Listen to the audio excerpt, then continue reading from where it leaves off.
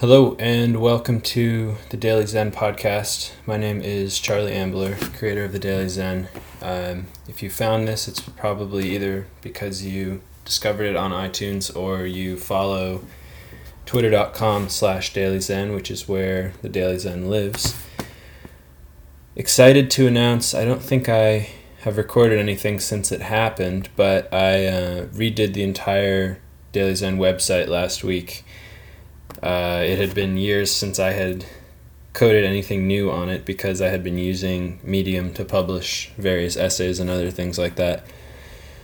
But I redid the site. I added a feature that is a little widget that generates random quotes from a giant collection that I've amassed over the years. I added a more cohesive donation platform, and there's a whole archive of stuff on there, and I'm working on bringing all the old stuff in from Medium, which will be cool over time. So eventually the full collection of writing will be there, but it's going to be a slow process moving it over. But in the meantime, I'm going to be trying to write 500 to 1,000 words a day. Been waking up really early and focusing on that lately.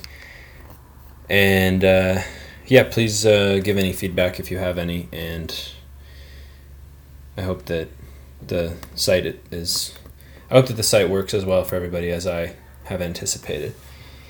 Anyway, today I posted on Twitter asking what topics you wanted me to discuss, and one that was most interesting to me this week to discuss was Ragnar Freyer. I don't know if I'm pronouncing that correctly, but he suggested discussing exercise and movement practice. He says the intrinsic/extrinsic motivation and discipline it needs, and how we can be aware of our feelings surrounding that.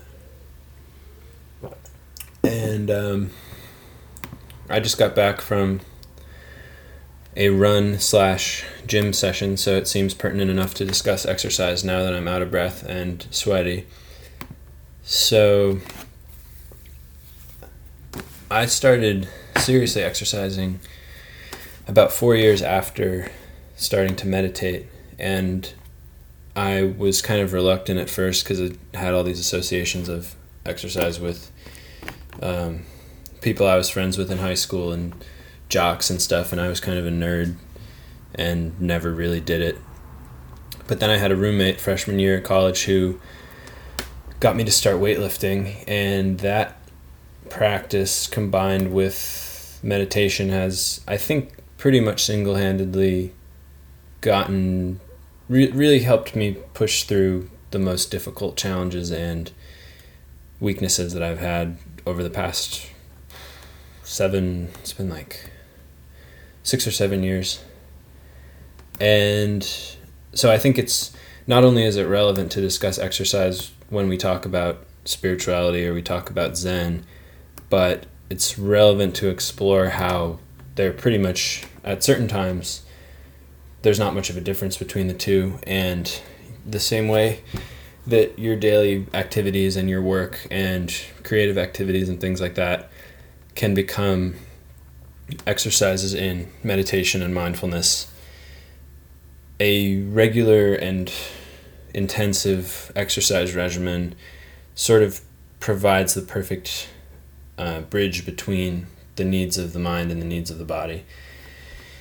I think one of the biggest pitfalls that people experience when they just practice meditation or they just practice even yoga is a certain overcompensation on the part of the mind to make up for ways that the body might be making the mind feel.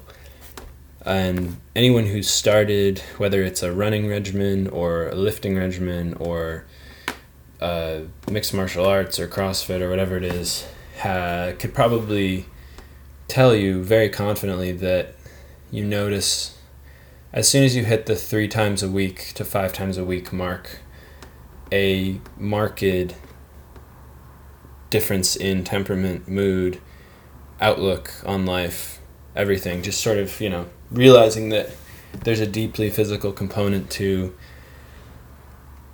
the way we think and the way we see the world and the way we feel, which like that's obvious. And people are willing to acknowledge that when it's convenient for them, like when a doctor is telling them that the easiest way to make themselves feel better is by, maybe taking some sort of drug or whatever. And a lot of times that's, required. But there's a more subtle transition that occurs when we realize that how we're feeling is very intimately tied to how we're acting and how we're treating the body. And if it's hard if you're feeling deeply anxious or you're feeling depressed, it's hard to get yourself to commit to some sort of new habit or new practice, especially one that's demanding of time or energy. But doing so is it's sort of like the spark that ignites this potentially lifelong practice of integrating your meditation and your desire to think on a different level with a sort of necessity for your body to move and experience itself and improve its conditioning and understand the importance of nutrition and all of this different stuff. And in that respect, I think the relationship between exercise and spirituality in popular culture is very interesting, because both things, if you want to call them things, are sold to people kind of under the guise that they're going to help you or improve your life, sort of as a means to an end, whether you're trying to be more attractive looking or you're trying to maybe perform at a higher level at work, have more endurance, have more energy, stuff like that. When in fact, there's sort of these fundamentally human practices that serve the purpose of making us feel especially alive and especially human, to the point that that benefit kind of supersedes all the others. And it's difficult to get ourselves in the mindset where we want to commit to something that isn't necessarily immediately beneficial or immediately gratifying to us. Meditation, when you first start doing it, your mind wanders, you don't really want to focus, your thoughts are just kind of everywhere like a tornado, and it doesn't seem like there's much of a point. And it's precisely because there is no point and because we have to make peace with that while we sit that meditation is beneficial. It's kind of paradoxical. Exercise is very similar in that a lot of times it's uncomfortable, it's painful. We're met with immediate resistance from our own bodies when we try to push ourselves. And the mindset that gets stuck in the external world and gets easily attached and wants instant gratification and makes itself neurotic and miserable is the same mindset that doesn't want to commit to something that's uncomfortable or difficult. The irony being that that's precisely the reason why the activity is valuable. So when we exercise, it's not just rehearsing the same, hopefully for most of us, it's not just rehearsing the same activity over and over again. It's making incremental progress, not to reach some sort of grand finale or grand conclusion, but to prove to the self and prove to sort of your heart of hearts that you're capable of pushing yourself and persevering through various challenges and things like that. And in that respect, when people, I just know from experience that the way to find the discipline to commit to those sorts of things is to sort of not approach them with a logical or a rational mind or even an emotional mind, but just to sort of, if you want to commit to something and you're wondering why you can't, say to yourself, I'm just going to try this. I'm going to see how it goes. I'm not going to judge myself. I'm not going to overthink it. And in doing that, you sort of establish a precedent that you can then later on surpass. It's that simple. So like this week, the same way that you would if you just started meditate 5 minutes a day each day this week. Simple enough. You do that and you just stick to it. You try not to think about it too much. Maybe you miss one or something, but you do your very best to stick to that. And then next week you reassess, and maybe you go up by 1 minute, or you go up by 5 minutes, or whatever. And, the mind needs that. It needs that sort of gradual growth, because changes happen slower than we think, slower than we want to think. And a great side effect of that, for getting out of the instant gratification mindset, is recognizing that changes take time. And so in the realm of exercise, it's very methodical and very empirical, and at times spontaneous, and sometimes you get surprised either maybe by an injury or by an accomplishment that you didn't expect from yourself. But it all kind of relies on this fundamental desire to commit just once. And so, if you're someone who doesn't exercise and you're looking to start, you just pick any sort of arbitrary goal. Whenever you start someone on a weightlifting program, you typically say to just experiment a little bit, pick a low weight for every exercise in that particular regimen that you're going to be doing. See how many reps you're capable of, see how many sets you're capable of at that rep, and then just whether or not you're met with a super adequate amount of resistance, just keep working your way up from there, and eventually you'll kind of catch up to yourself and be able to excel in a methodical, programmed way. And so, no matter what it is that you're doing, you can just kind of start somewhere and do it, and not think too much about, how do I get started? How do I do this? How do I breathe? How do I, do this, blah, blah, blah. Just kind of do it. And that's not to say that there aren't countless useful resources like on the internet to research nutrition, basic weightlifting, basic running, things like that. But the key is kind of just like, until about a month ago, I never, ever ran. Like, I would run occasionally with my girlfriend, but I never did it. I was just always lifting or biking. And then my girlfriend started working a very difficult job. And the only thing exercise-wise that she had time to do was run a bit in the evenings. And so I started running. And now I'm like completely addicted to it.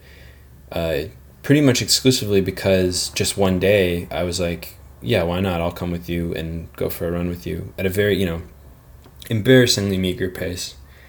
But even just a few weeks later, I've again caught up to myself and, feel a certain sense of accomplishment. And kind of once you know what you're capable of today or yesterday or a week ago, you can set your sights on an incremental goal instead of like, I'm going to run a marathon this winter, or I want to bench press 200 pounds by the spring or something. And maybe to some people that seems super obvious, especially people who have exercised or have been meditating or running or whatever it is for a while. But it's fundamentally just kind of this mindset thing where the lessons that we learn in meditation of not attaching too much to your thoughts, not giving into impulses, having the discipline to follow through, having the consistency to do it as you're supposed to on the schedule.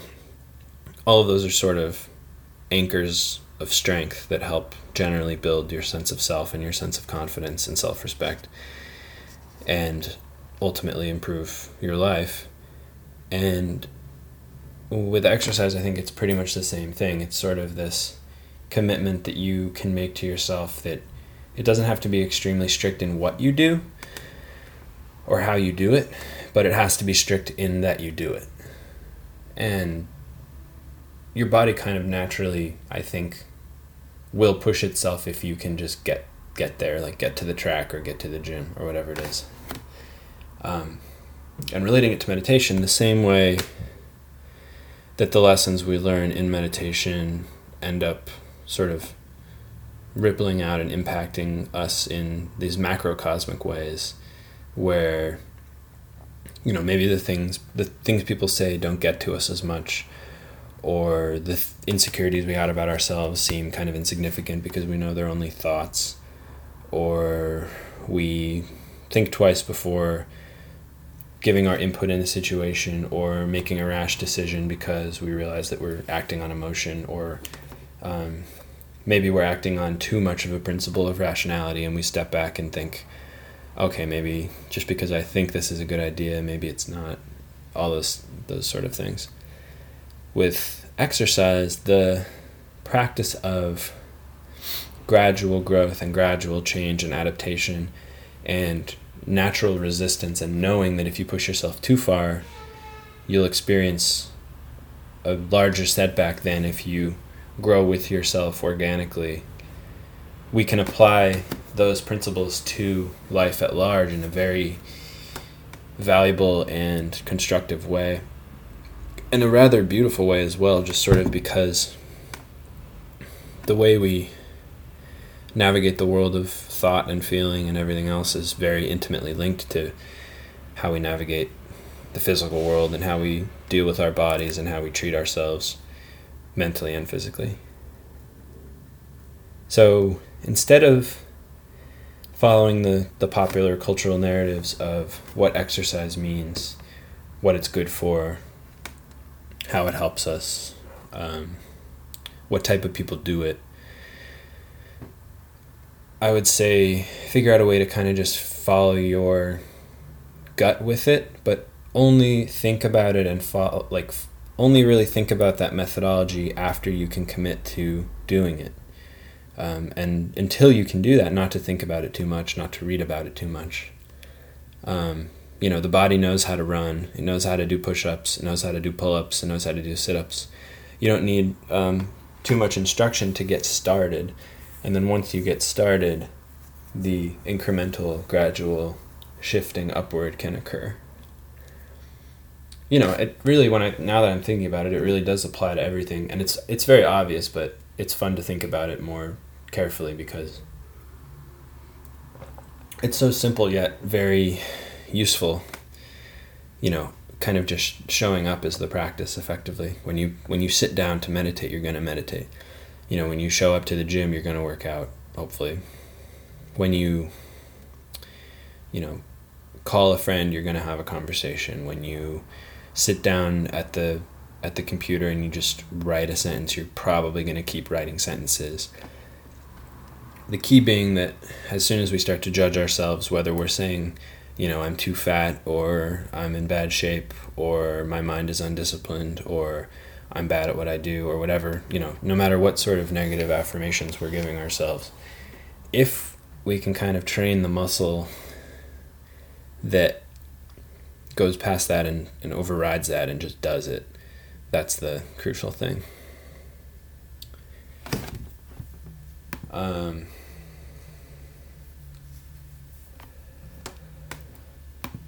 The other fundamental thing I think that I learned from exercise that is a challenge for everyone for their entire lives, and there's no sort of magical solution to it, but it's the problem of the relationship between self-discipline and self-respect.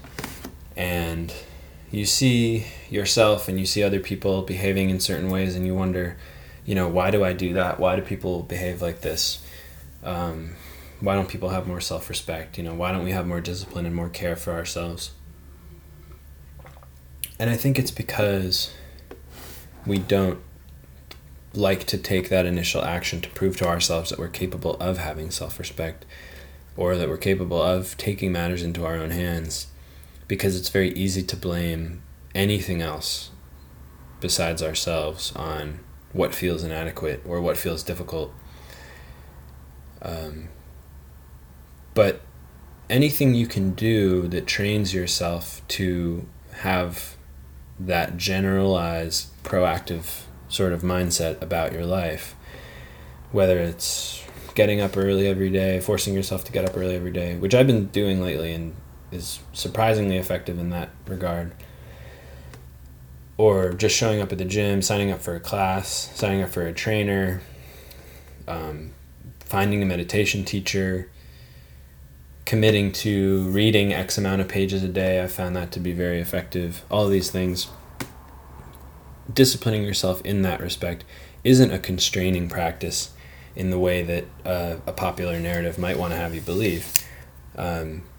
It's sort of a door through which you discover self-respect and consistency, and you kind of can uncover your limitations and then surpass them in a way that you otherwise wouldn't be able to.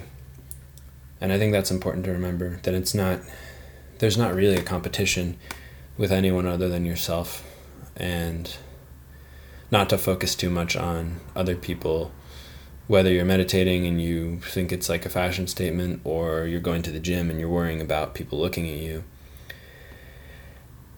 Really none of that matters at all. And those sort of intrusive thoughts are the same things that hold us back from doing a lot of stuff. So it's important to generally try to overcome that mindset just by showing up. That's all. That's the only advice. Not too complicated. I'm trying to keep these short and sweet, so I'm going to end that one there. You can find this and the full archive of podcasts on thedailyzen.org, which is the URL of the site that I mentioned at the start of the episode, but stupidly forgot to say what it is. There's a little embed on the sidebar that has all the episodes in it. And then you can search on iTunes for Daily Zen if you want the podcast if you want to subscribe to it. There's a premium edition of this podcast each week that comes out on patreon.com. And it's available to anyone who pledges $5 or more per month, which is just kind of a nice little extra thing for me for producing all this stuff, and then some little extra content for you if you enjoy it enough. So yeah, thanks for listening, and I'll be back either later this week or early next week. I'm not sure, but I'll try to be consistent, whatever I do. Okay, thanks.